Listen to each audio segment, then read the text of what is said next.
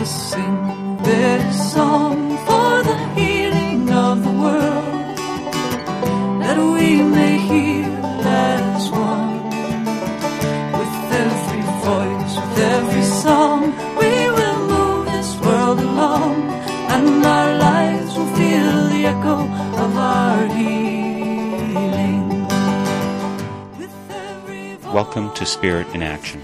My name is Mark Helpsmeet. Each week, I'll be bringing you stories of people living lives of fruitful service, of peace, community, compassion, creative action, and progressive efforts. I'll be tracing the spiritual roots that support and nourish them in their service, hoping to inspire and encourage you to sink deep roots and produce sacred fruit in your own life. Let us sing this song for the dreaming of the world, that we may dream as one. With every voice, with every song, we will move this world along. Today for Spirit in Action, we're going to speak to two different authors writing powerfully from spiritual roots in an effort to help heal the world. Their respective newest book releases are Buddha's Wife, a bit of historical fiction about the role of women in Buddhism by Gabriel Constance, and Quaking, a book aimed at teenage folks facing difficult questions about being brave and speaking for peace in a post-9/11 war-promoting world. And that's by Catherine Erskine. We'll first go to the phone to visit with Gabriel Constance, author of Buddha's Wife, joining us from Santa Cruz, California. Gabriel, thanks so much for joining me for Spirit in Action. It's my pleasure. Thank you for inviting me. You've got a couple books that have come out this past year, and there's some real exciting material that you're grappling with. Tell me about your history with writing, because you've got a whole bunch of books and other writings that you've done for the past 20 years. A lot of my writing has revolved around freelance journalist writing for magazines and newspapers around the world and in North America. And then in the last 20 years, I got more focused on writing nonfiction and writing fiction. A lot of the nonfiction books have been around issues related to death, dying, grief, loss, sexuality, and gender. And the fiction books are two of them. One was a romance novel, and then the most recent, which I am very thrilled about and pleased to share with people, is Buddha's Wife, which is a novel with a lot of historical facts in it, but also very much fiction. That many aspects of the story I made up completely. I read it about a month ago, Buddha's Wife, and it's rather remindful for me of the way that Jewish writing happens. They'll take something that is in the Jewish scriptures and what we call the Old Testament, and the rabbis will spin larger stories around that. Did you have the feeling of doing that as you wrote Buddha's Wife? Were you trying to take the nub that was there, take the historical content, and then add in inspired prose to it? Yes, absolutely. That's very much how it felt and how it originated. When I first heard that and realized that hardly anything had been written about Yashodhara, Buddha's wife, and that I knew little about her, I started doing research to find out what there was. And then when I first did that many years ago, there was little written in English about her. So I had to make up a lot of the story, and in the meantime I've learned some more. But the essential truths about her later in life becoming a nun, and of her compassion and forgiveness and her teaching and the essence of the same things that her husband taught for over 40 years really existed in her as well. And I was shocked when I first heard that Siddhartha, who later was known as the Buddha, left Yashodhara and their newborn son just 2 days after he was born in the middle of the night to go find his spiritual truth and find an end to suffering. And I started from that premise and wondered, what was life like for her? Was she upset? Was this something that obviously affected and changed the rest of her life? How did her family react to it? She was left with a newborn child who the Buddha also had called Rahula, which means to fetter or to hold back, which is another interesting aspect of that. So I started the story based on that knowledge and fact that Siddhartha left his wife and child in the middle of the night and didn't return for 7 years. And the rest of the story involves a lot about son Savarna as he's an adult, trying to return, and also what things might have been like for Yashodhara and the other nuns to follow Buddha, because it wasn't easy for them to even be accepted into the order later on, which also is something that a lot of people are not familiar with. Why this story? Why is it important to you? I mean, I have theories of my own, but I think that you were reaching for this story with very much a heart story of your own that was telling you it was important to share this. Yes, in many ways when I was younger, I always thought that I had to choose between a spiritual life and a family life. And when I was 16 and became a lay Buddhist and had just read Autobiography of a Yogi and Be Here Now and a number of other books that totally changed my life at the time, I was under the impression that I had to make a choice of one or the other. And as I've grown older, I've learned and realized that that is not a fact, that both can be combined and balanced. But I've always also had a deep interest in how people who have become well known, either because of their spiritual life and teachings or because of other things they've done, such as Gandhi, Martin Luther King, Amma in southern India, etc., how it affected their family and what, because their families in many respects and many times had no choice on the decisions that their partners made, and even though it may have benefited many, many other people, I was wondered about the turmoil at home and what kind of impact that would have on them. So it's always been a thread that has been running and integrated throughout my life, thoughts about that.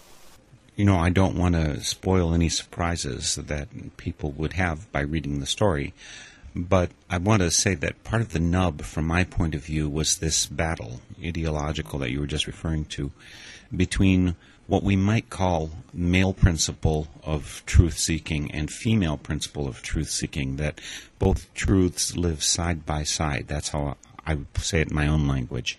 What's your feeling about that? Is there this feminine principle of truth, male? Is it fair to connect it with genders? I believe that there is more similarities than differences, yet we tend to focus on so much of the difference. I think as far as our core and our essence and our feminine and masculine aspects of our personalities and lives and who we are is very, very similar. What becomes so different and is so interesting is culturally and externally the different expectations and hindrances that have been placed upon women and men of how they can or cannot act. But I really believe that as far as our spirit or our essence or whatever name you give it, that is essentially the same.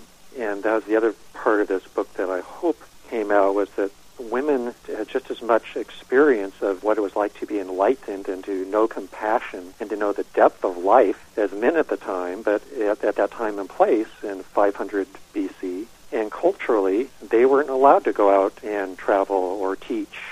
Their expectations were different, and Buddha thought, he said that women would be the downfall of the order, and he did not allow them to join him and be nuns for many years until he was talked into it by one of his disciples, Ananda. Sometimes people think that only happened then, a long time ago, but in Buddhism also throughout Asia and everywhere else that has spread, up until the last 20 years, 25 years in North America, it has still been predominantly male hierarchical organizations that have run it, even though there have been a lot of women in the West who have become teachers now. And I think we are used to that here and think that it's like that everywhere, but it's not. How much of what you're writing about is historical and factual? I mean, even the stuff that is written about Jesus, which is only 2,000 years ago, and this adds maybe another 500 years onto it, how much of it can we say is very clearly documented, or how much of it is perhaps imagined or created, embellished, shall we say, in the same way that you're embellishing from the best historical facts you have? That is an excellent question, and I wish I had the concrete answer for it. A lot of what has been passed down from generation to generation originally about Buddha, which again it was predominantly about Siddhartha and the Buddha, and not about the women involved in Buddhism, even though there was some written, especially later on, most of it was all orally transmitted for Pali text in what's now known as Sri Lanka. And then it has been passed on since then. So many people feel that the oral traditions were very accurately transmitted for many, many years from one person to another and kept fairly intact. And they were based on observations of people that followed the Buddha for over 40 years as he went up and down India teaching. And there's a lot of people and a lot of references, cross-references, that they can associate with stories that were told about things that he said that most people feel and scholars feel are pretty accurate. And in this story, Buddha's Wife, which is a fictional novel, there's probably half of the stories in there, in fact, all of the stories about the Buddha are based on historical facts, as much as is known that they're true. But the circumstances and some of the things that happen to the different individuals in the story are the things that I've changed. I don't know if you could say the history of Buddhism is more accurate than Christianity, if that's fair to say that. My sense is that in many respects it is, because there were so many more people and he taught for so much longer, and it was passed down through a number of people. Where as far as Christianity, there were less folks. It was written many years later, and there were certain things left in and taken out that weren't allowed to continue. So I don't know. That's the best answer I think I can give. We're speaking today with Gabriel Constance.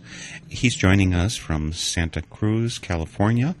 He's an author, but he's much more than that. He's a counselor, and I'd like to get into that a little bit with you, Gabriel.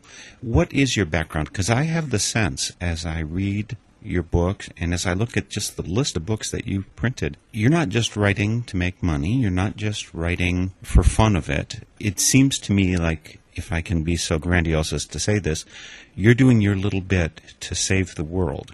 So tell me I'm right, tell me I'm wrong, it's okay. Why do you write, and why do you choose what you write?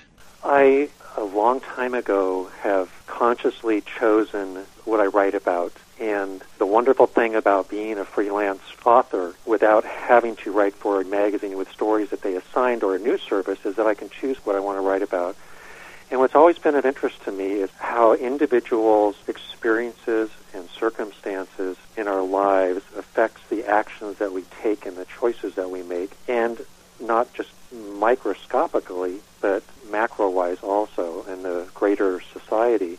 And there's so many times that we don't hear about the transformations that take place after awful things have happened or traumatic things have happened in people's lives, or about the hope that comes out of it or the catalyst that took place. Not that you wish anything bad to happen to people, but there's also all these wonderful things that can and do take place as a result.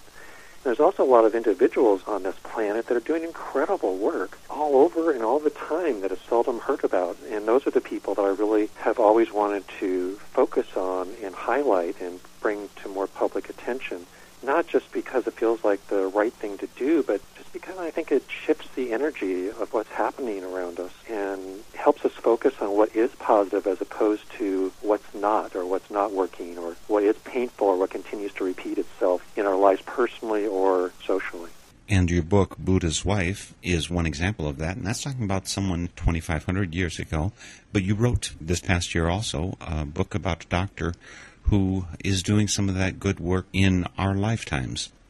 Yes, thanks for asking about that. It's called Paging Dr. Left, Pride, Patriotism, and Protest, and that's with Cacoethus Publishing. And he was an individual who, in our county, was one of the first doctors to take a person that had AIDS and that was identified as such, and he was one of the first doctors to continually take AIDS patients when many other doctors were reluctant or refused to, and he educated the community here for many years. He had a biography about his life when he was much younger. He was in Thailand and in the Air Force as a captain, and he was a doctor then as well, and he discovered that the U.S. was illegally bombing Laos, and he reported that to superiors, and they sort of dismissed it and tried to have him not say anything, but he ended up speaking before government committees, and he has done things like that his entire life. And so he, again, I thought was a very fascinating person who continues to work at I believe he's close to 70 now. I know he's in his late 60s, and he still is working at the AIDS clinic in Santa Clara and teaching at Stanford Hospital now. Quite a transformation that he went through, but clearly sticking with integrity, seeking truth in this larger picture than usually what we get from our cultural context. So we've got Buddha's Wife, we've got Paging Dr. Leff, and if we go backwards in time, and I want to mention to everyone, you can find these things via Gabriel's website. It is gogabriel.com. That's his website. You can also find, for instance, buddhaswife.com, which is about his most current book. But gogabriel.com, you'll find a list of the books, and just peruse that list and look at his credentials as a counselor. So one thing I'm going to ask Gabriel is your background, counseling. I think this is an integral step in how you got to this writing. I think a combination of things have happened throughout my life. I was one of the first individuals in this county to help start a hospice here, and I was involved with the hospice and the Center for Loss and Death for Grief Counseling for about 30 years. And I was also, when I was younger, I grew up in Northern California, a small lumber community at the time, and discovered Autobiography of a Yogi and some other books, and I was raised a Methodist, became a Buddhist at that time. And so my own spiritual search for truth and how to live life in relationship with people, and also discovering what that is greater than us, at the same time influenced my connection with big transitions in people's lives, most notably when people die or before they die, and also how that affects folks afterwards, and came to realize that grief and loss and change in how we react or respond to that is something that's integrated into every aspect of our entire lifespan. That experience with dealing with grief and loss, did that play some part in your travels to Rwanda? And I want to mention to everyone, Gabriel and I were speaking a little bit earlier, and it turns out we've both been to Rwanda, and how many people that casually meet one another can say, yeah, I was there last year. Two of my recent programs were interviews with people in Rwanda or that have just been to Rwanda. You have a book, The Skin of Lions, which is based from Rwanda, and you've been there. So is it the grief and dealing with that took you in the direction of Rwanda? Yes, I was asked by a group that was going to Rwanda, the Association for Thought Field Therapy, and another group called the Rwandan Orphans Project, based down in San Diego. They'd asked if I could join them to teach some trauma relief techniques at an orphanage they had been to several times, and also providing medical care. We had a whole medical team go with us that time, and all the children at the center, which is now called the Rwandan Orphans Project for Street Children, in Kigali, the capital. At the time, when we went 2.5 years ago, none of the over 200 children there had ever had a physical checkup. So we had a nurse practitioner with us and a number of other people, and provided trauma relief also. And when I was there, I had planned on speaking with many of the children, because I realized I had never heard of any stories from Rwanda, and very few from East Africa in general. And I asked them if they could tell me folk tales and tell me stories that they knew growing up. Now, a lot of these children at the center don't have any parents. Their parents were killed during the genocide, which was now 15 years ago, or their parents died from AIDS or other health problems. So they started telling me stories that they remember hearing growing up.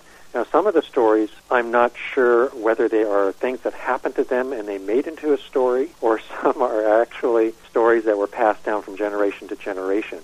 It may be a combination of both. That some of the children's stories are of one type and the others are the other.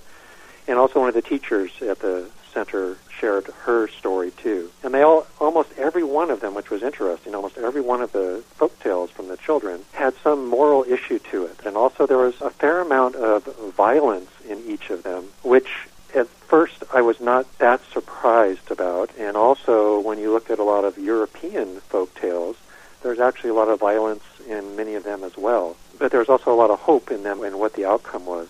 So that's how it sort of got combined. I was asked to go there and got involved in this, and I've been involved with them now and an advisor to the Rwandan Orphans Project.org, which folks can go to. And I've gone back one other time and haven't been able to get back this year, but in some ways I feel like my family and I miss them. I want to go again, but haven't been able to afford to. So we've got a book that centers on stories from Rwanda. We've got something dealing with Dr. Leff, who's right in your county, and we've got Buddha's Wife.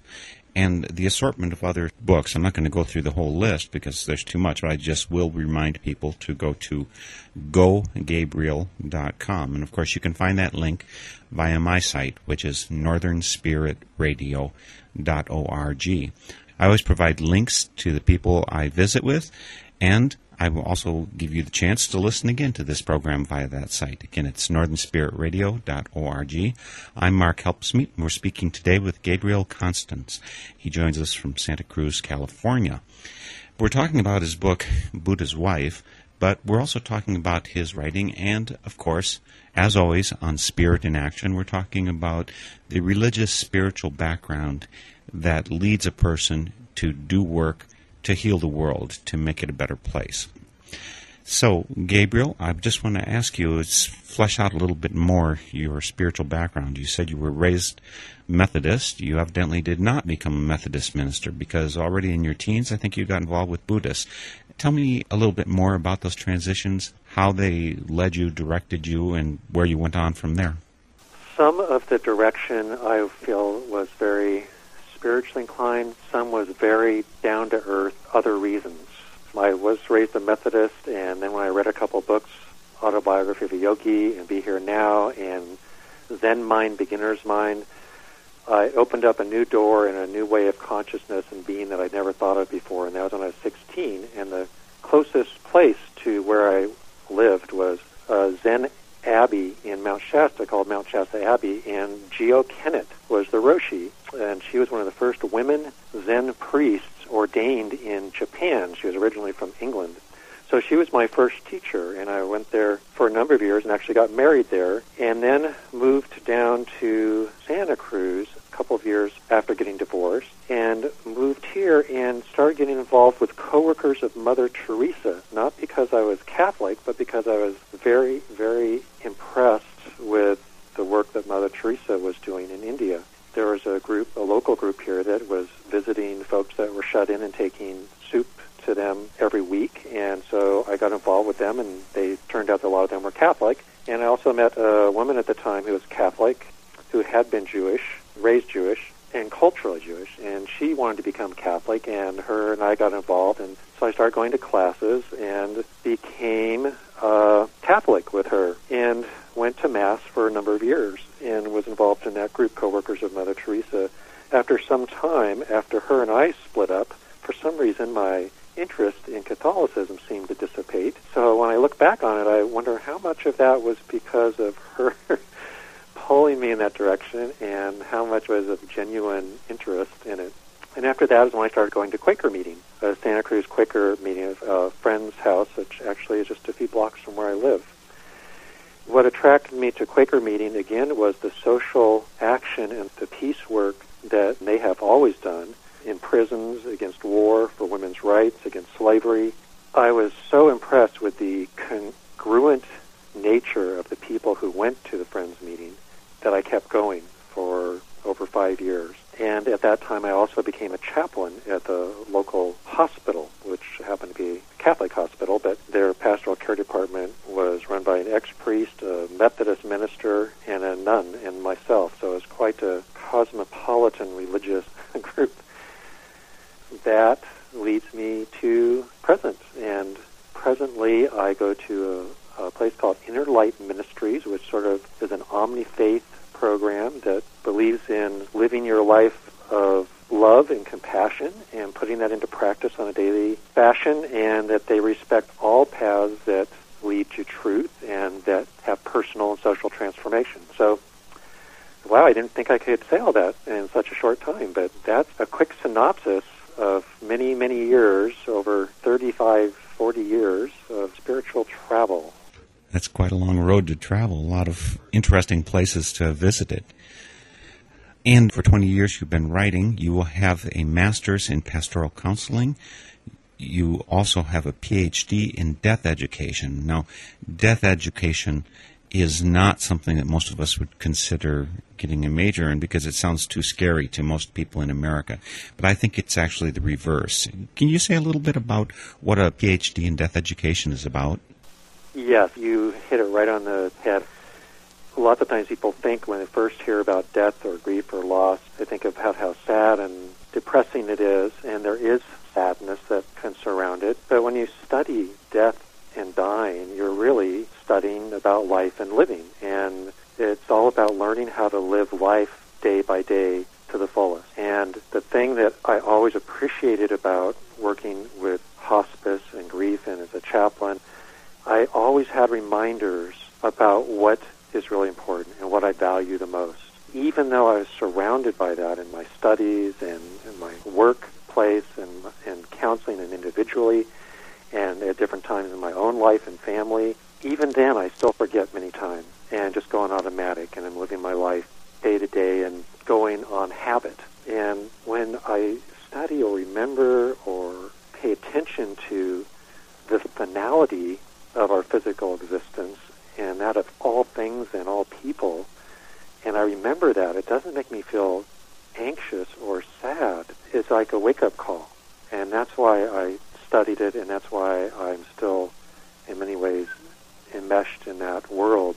In many ways, it's like a spiritual practice of reminding me to wake up. I want to let folks know that we've been speaking today with Gabriel Constance.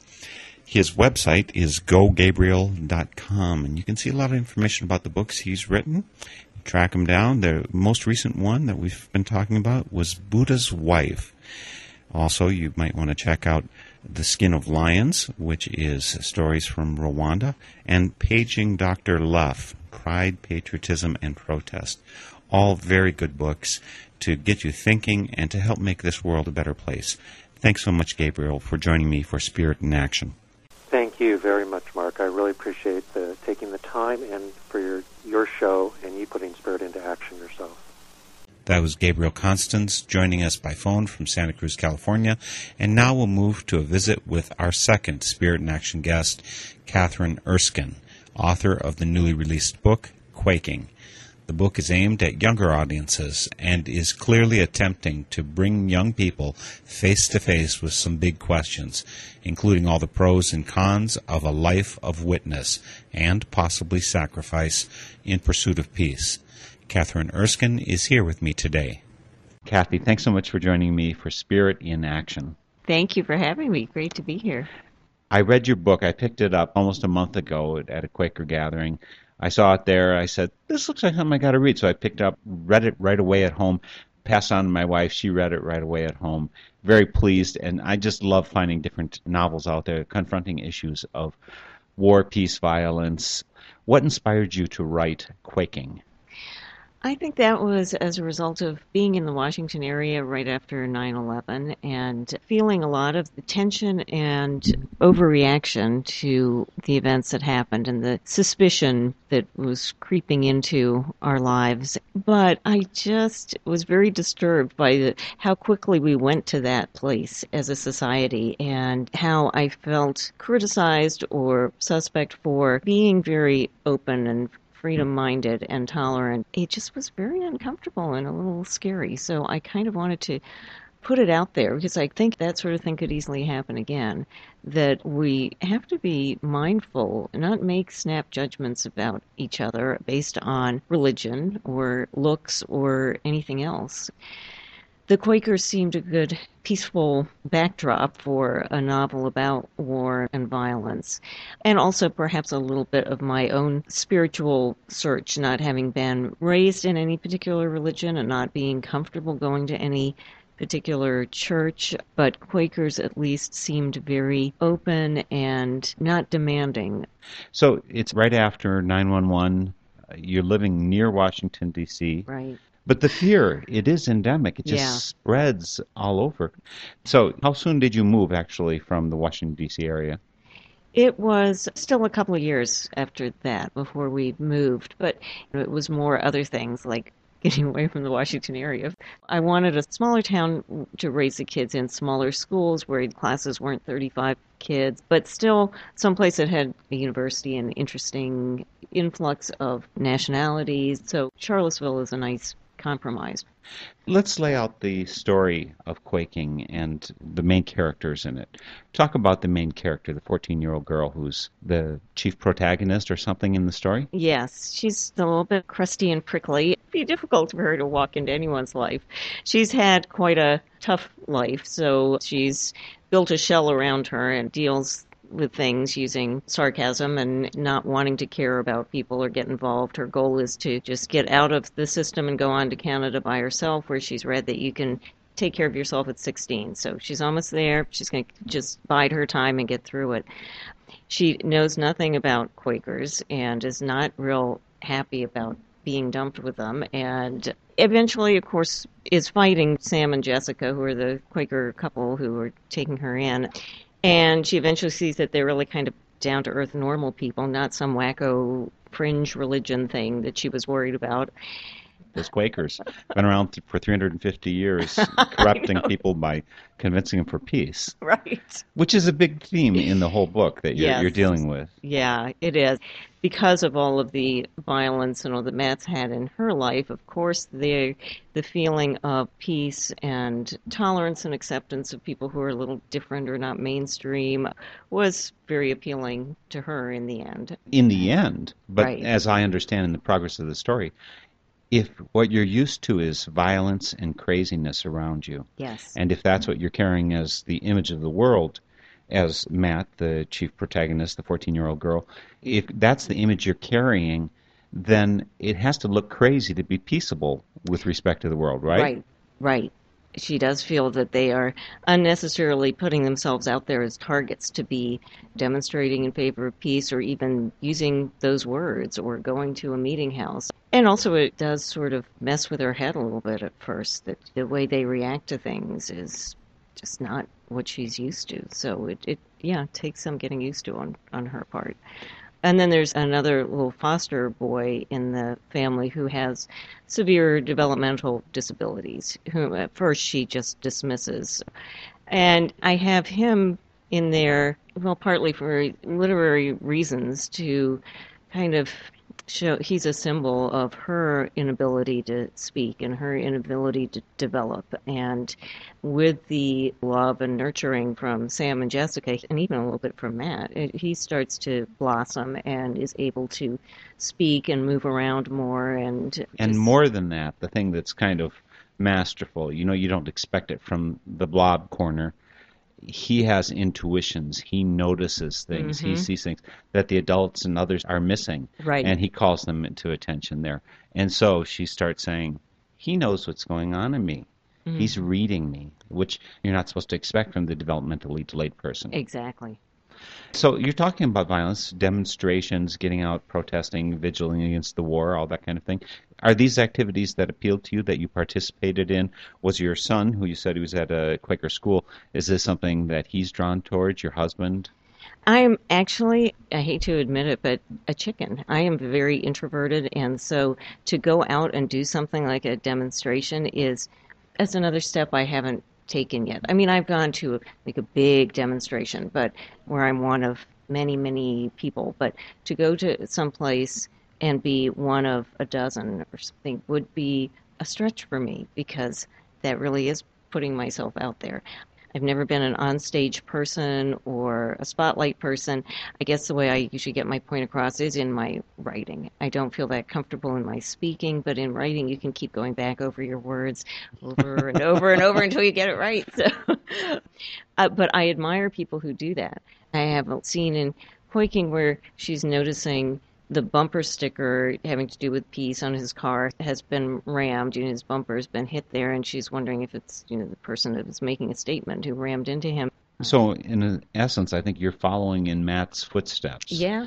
Because she comes to some real acts of bravery in the book, and she does it out of love, mm-hmm.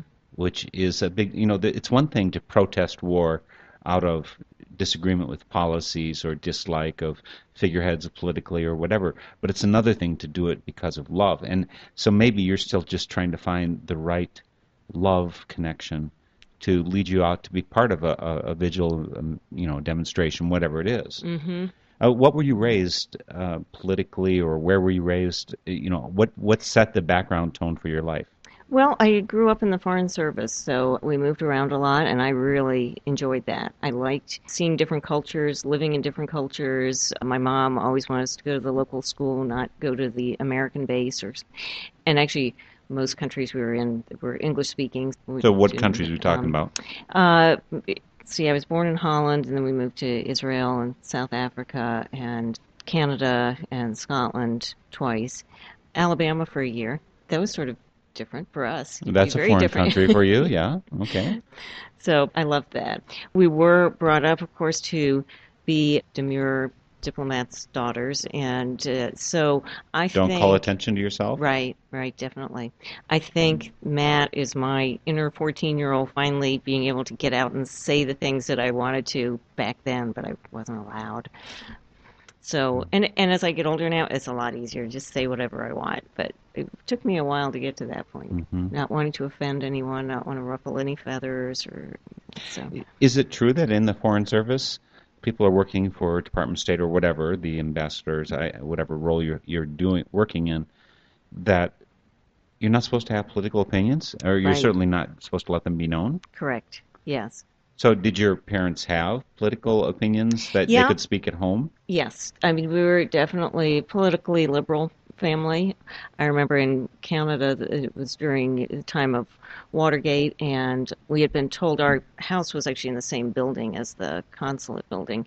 We had been told that on Christmas Day there were going to be demonstrations in front of the house, and that's when we started our tradition of having gifts on Christmas Eve, so that it would be ready on Christmas Day, because in the year before, I guess there'd been bricks thrown through the window and all.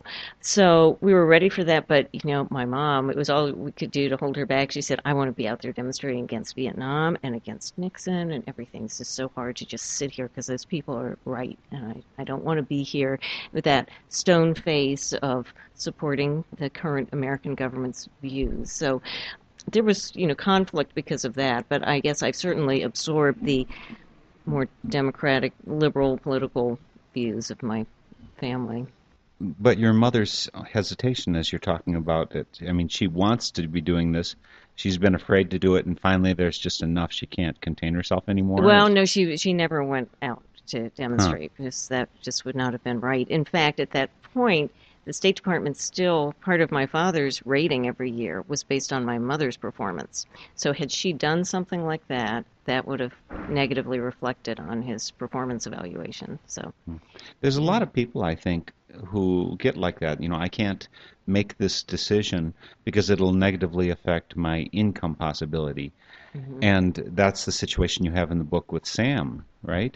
Because True. he's doing this, his income, it's going to suffer. But he says, can't not do it. exactly, Right? exactly. And I so admire people like that. That is such bravery and strength. And I always try and do the right thing, but I always hope that if I'm confronted with something like that, that I will speak out and, definitely do at least what I think is the right thing. I mean, not everyone may agree, but what I think is morally the right thing to do. If you've just tuned in, I'm speaking with Catherine Erskine, and I would say her name is also Kathy Right. in the human level. But if you're going to find her looking for the book, Catherine Erskine is the name, and her most recent book is Quaking, but it's not her only book. You're listening to a Spirit in Action interview, part of Northern Spirit Radio, and you can find all of our interviews and our programs via our website, northernspiritradio.org, and I'm Mark Helpsmeet, your host.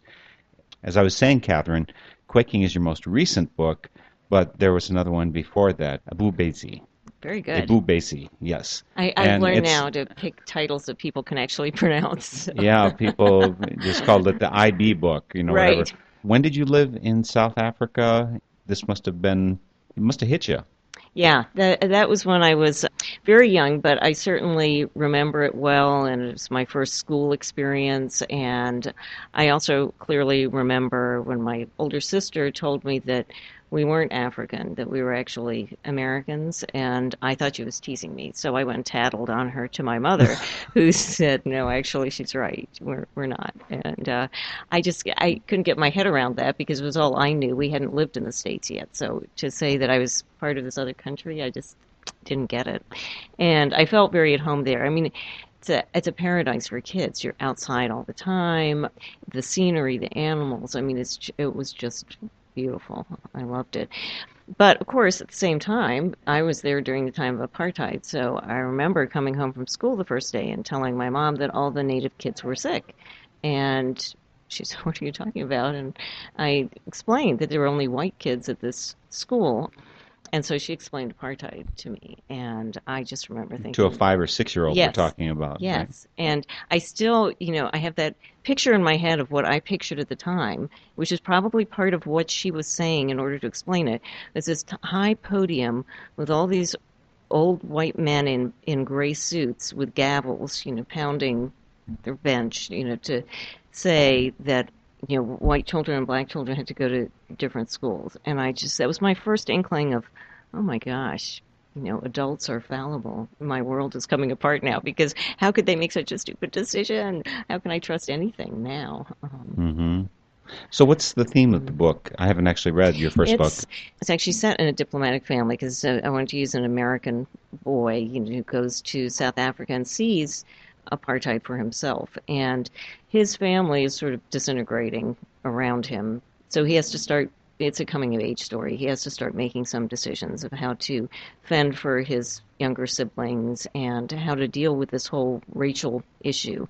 And it has alcoholism and apartheid, and also he has some struggles to deal with. But I wanted to write a book set in South Africa during that time so that people could learn a little bit about what it was like, because American kids don't necessarily know what it was like to live under apartheid. So seeing it through his eyes, and then his mentor being the Zulu servant of the house, who was really more like his friend and teacher, against his father's wishes, but it became the father figure for him, was important to me to write.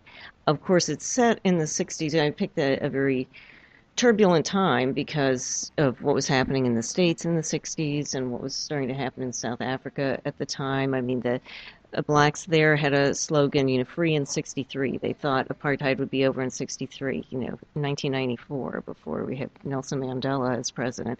So it was a long time coming, and I like to have books that end with hope. And so that was a little hard because obviously it was a long time between 1968 and the end of apartheid, but at least there's hope at the end of the book. I mean, even if the tunnel's long. Right.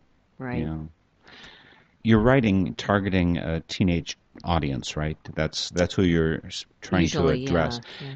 And you're trying to do this with clearly values-oriented literature. Why are you doing that? Could you sell more books if what you were writing was some pulp romance stuff? Couldn't you make a lot more money that way? Absolutely, yes. Or as my husband says, a series. Can't you do a series? But I guess it's my soapbox. I guess it's my way of saying what I want to say and not proselytize, but put these issues out there and let teenagers who want to think for themselves anyway read it and decide for themselves how they feel about these things. I don't care. Obviously, you can probably tell my leanings by reading my books, but if a reader doesn't agree, that's fine. Mostly I want people to really think about these issues. If you come to a different conclusion, but you've really thought it through, that's fine. But don't just follow the crowd or not think. I think that's probably the worst sin, is to not think. In Quaking, it builds up to the whole climax where Sam, the Michelin Man, by the way, the Michelin Man, I was resembling that comment. It wasn't a tremendously flattering image that you were painting of these Quakers. I mean, sure, they're nice, wonderful people of sorts, but the description that you gave both Sam and Jessica was not one that made me want to go out and meet them. You did this on purpose? Yes, because of course this is seen through Matt's filter, and also I wanted them to not be glamorous people. I wanted the reader to eventually see, like Matt did, that they're such good, wonderful, kind, human people, and the fact that they're not the most stylish or the coolest people really is superfluous. You've got a daughter named Fiona, and I assume you're trying to pass some of these things on, or maybe you're experiencing and learning them from Fiona. How's that going? Well, I think pretty well. She's a good reader of my books. Both of my kids have been good supporters and fans of my books. But does she give you pointers about improving them? I mean, I would figure that any discerning reader of Fiona's age could say, hey, Mom, if you just did this, it would really capture me much better. Yeah, well, she's been a little young while I was writing the young adult books, although they're out now. But my son has been good. He's a few years older, so he's read some snippets of manuscripts and given me suggestions or told me which part is boring and stuff. So they can be very helpful. Boring, yes. Right. The death knell of every young adult book, right? Yeah. So I see, maybe Matt's a bit you, maybe Jessica's you in the book. I'm thinking Jessica is saying to her husband, to Sam, saying, maybe you shouldn't do this, and kind of getting in league with Matt and saying, right, maybe we better pull in, not create too many waves. I mean, this sounds like living in the Foreign Service. Yep. So who do you identify with most strongly in your book? I think there's a little bit of me in a lot of my characters, and I'm definitely, Jessica and Matt in Quaking. I really feel for Matt, but I also can see how Jessica would feel about being confronted with this very ornery character. But I love how she handles her, with a lot of, she gets uptight too, but she tends to be very calm and accepting, but not a pushover. Matt has to do her own laundry, help with the load the dishwasher, things like that. And that's definitely me. I don't let my kids get away with anything. Part of the story includes churches getting firebombed, attacked, graffiti on them, that kind of thing. Attacks coming against, I guess, pro-peace churches. Right. Did you actually see that happening in any kind of physical way where you lived? I think I probably felt it more than saw it or, heard threats, but things didn't actually materialize. But it was certainly a concern to me and a worry that people would attack those who just wanted peace. It just seemed so backwards to me. Those scary peace people. Yeah, I know. Well, but it's part of history. Yeah. Peace groups, anyone saying, no, let's not do war, get some really vile treatment. You can read Mark Twain, his story, The War Prayer. If you haven't read that one, put it on your list. The War Prayer, Mark Twain. Wonderful little short story. He's writing around the time of, I think, the, Spanish-American War. He's right around then. He's talking about the people severely going after disapproving of, essentially quieting down those pacifists who questioned the war pattern. So, to some degree, the same thing you're talking about. But, you feel like you're told to shut up. And I assume that that's how you felt after 9/11. It's like, I'm not. Did you in November go out and say, no, we shouldn't be going into Afghanistan? Maybe killing isn't the solution? Yes. I mean, I would sometimes be with a group and just stupidly assuming that they would all agree. I would, because, I'm not confrontational. I would say, I know, isn't it ridiculous? I mean, how stupid to be going. We have no business there. Could you believe it? And some people would agree and other people would just look at me like I was a little, like I didn't get it, that there was something wrong with me. That I thought, wait, isn't this obvious? I mean, it couldn't just be me. So, Why are you writing for teens? Why are you writing for that age group? I think that's a really critical age. I think all those coming-of-age stories, it's a coming-of-age time. You're questioning so much. You're wanting to know what the rest of the world thinks about things, the rest of the world other than your parents who have been, raising you and telling you, sort of guiding you in what to believe. You're wanting to start questioning those things and go out and do things yourself on your own, but it's a little scary. And I just want to put food for thought out there for young people. And also a sense of hope and comfort, I hope, to any people who are going through some tough times with their families or with bullies or whatever they're facing, to know that a lot of us have been through that sort of thing, and you do come out the other side. It does get better, even though it may seem really dark at times. It will get better. I tend to think that girls don't deal with bullying.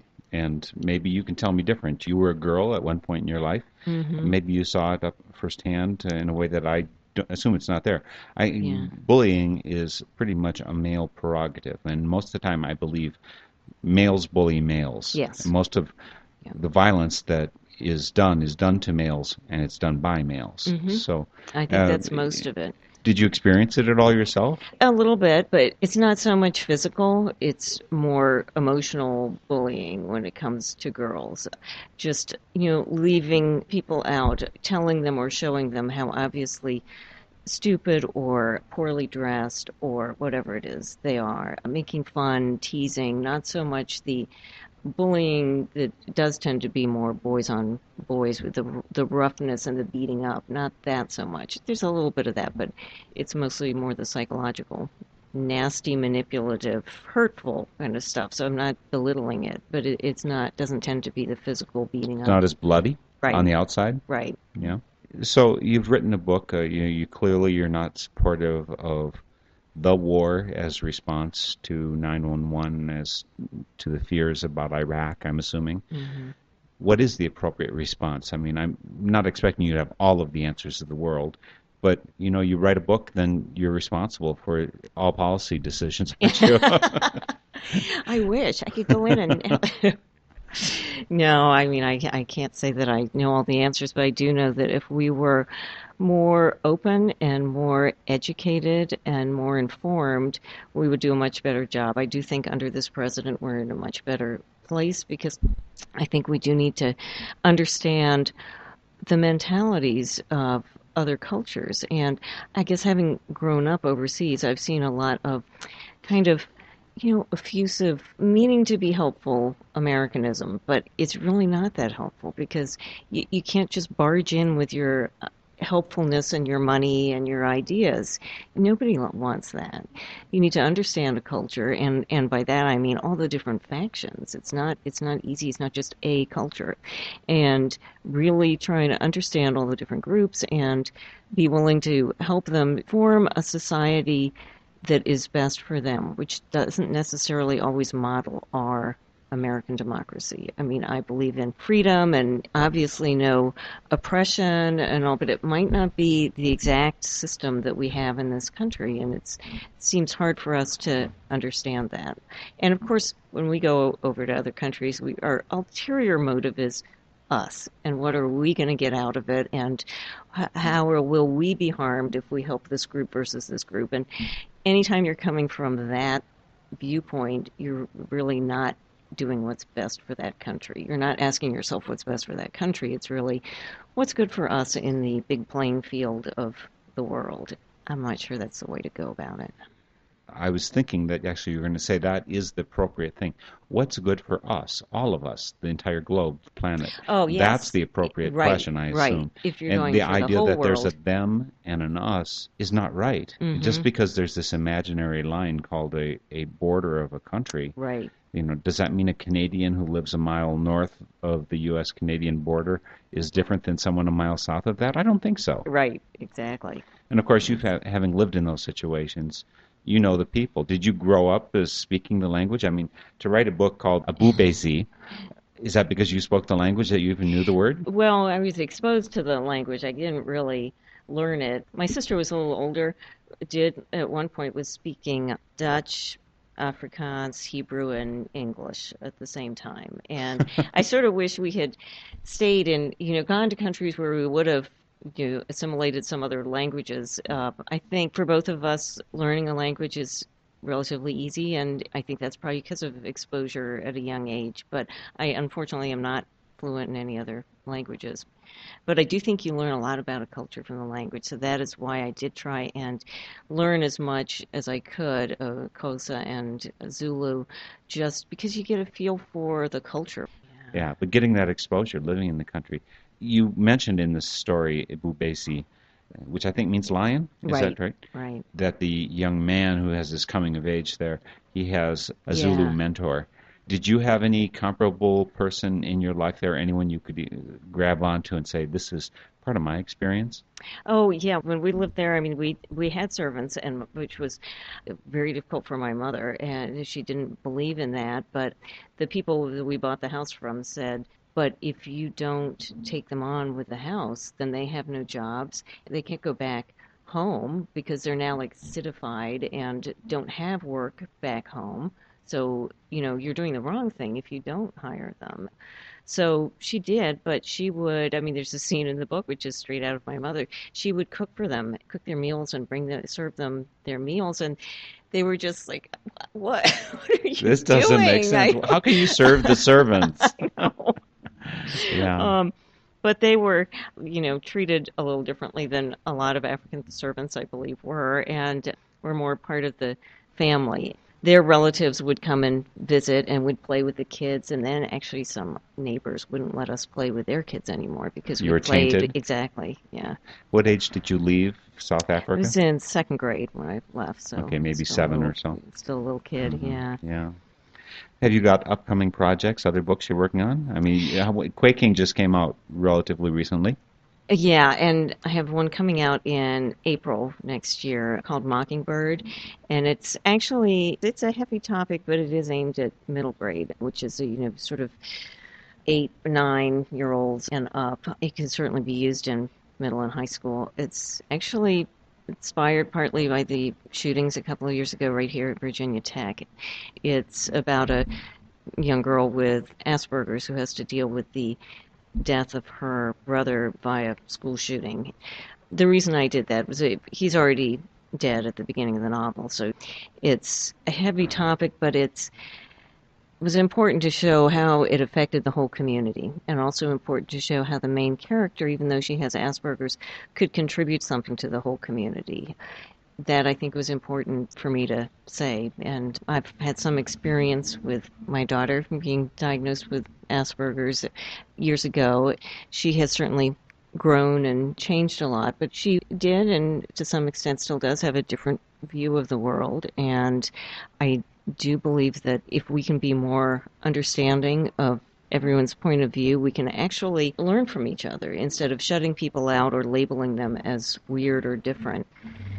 That's a sort of the theme of the book. And the name is Mockingbird. yes. Next yeah, April of 2010. Right. How do people find your books, Kathy?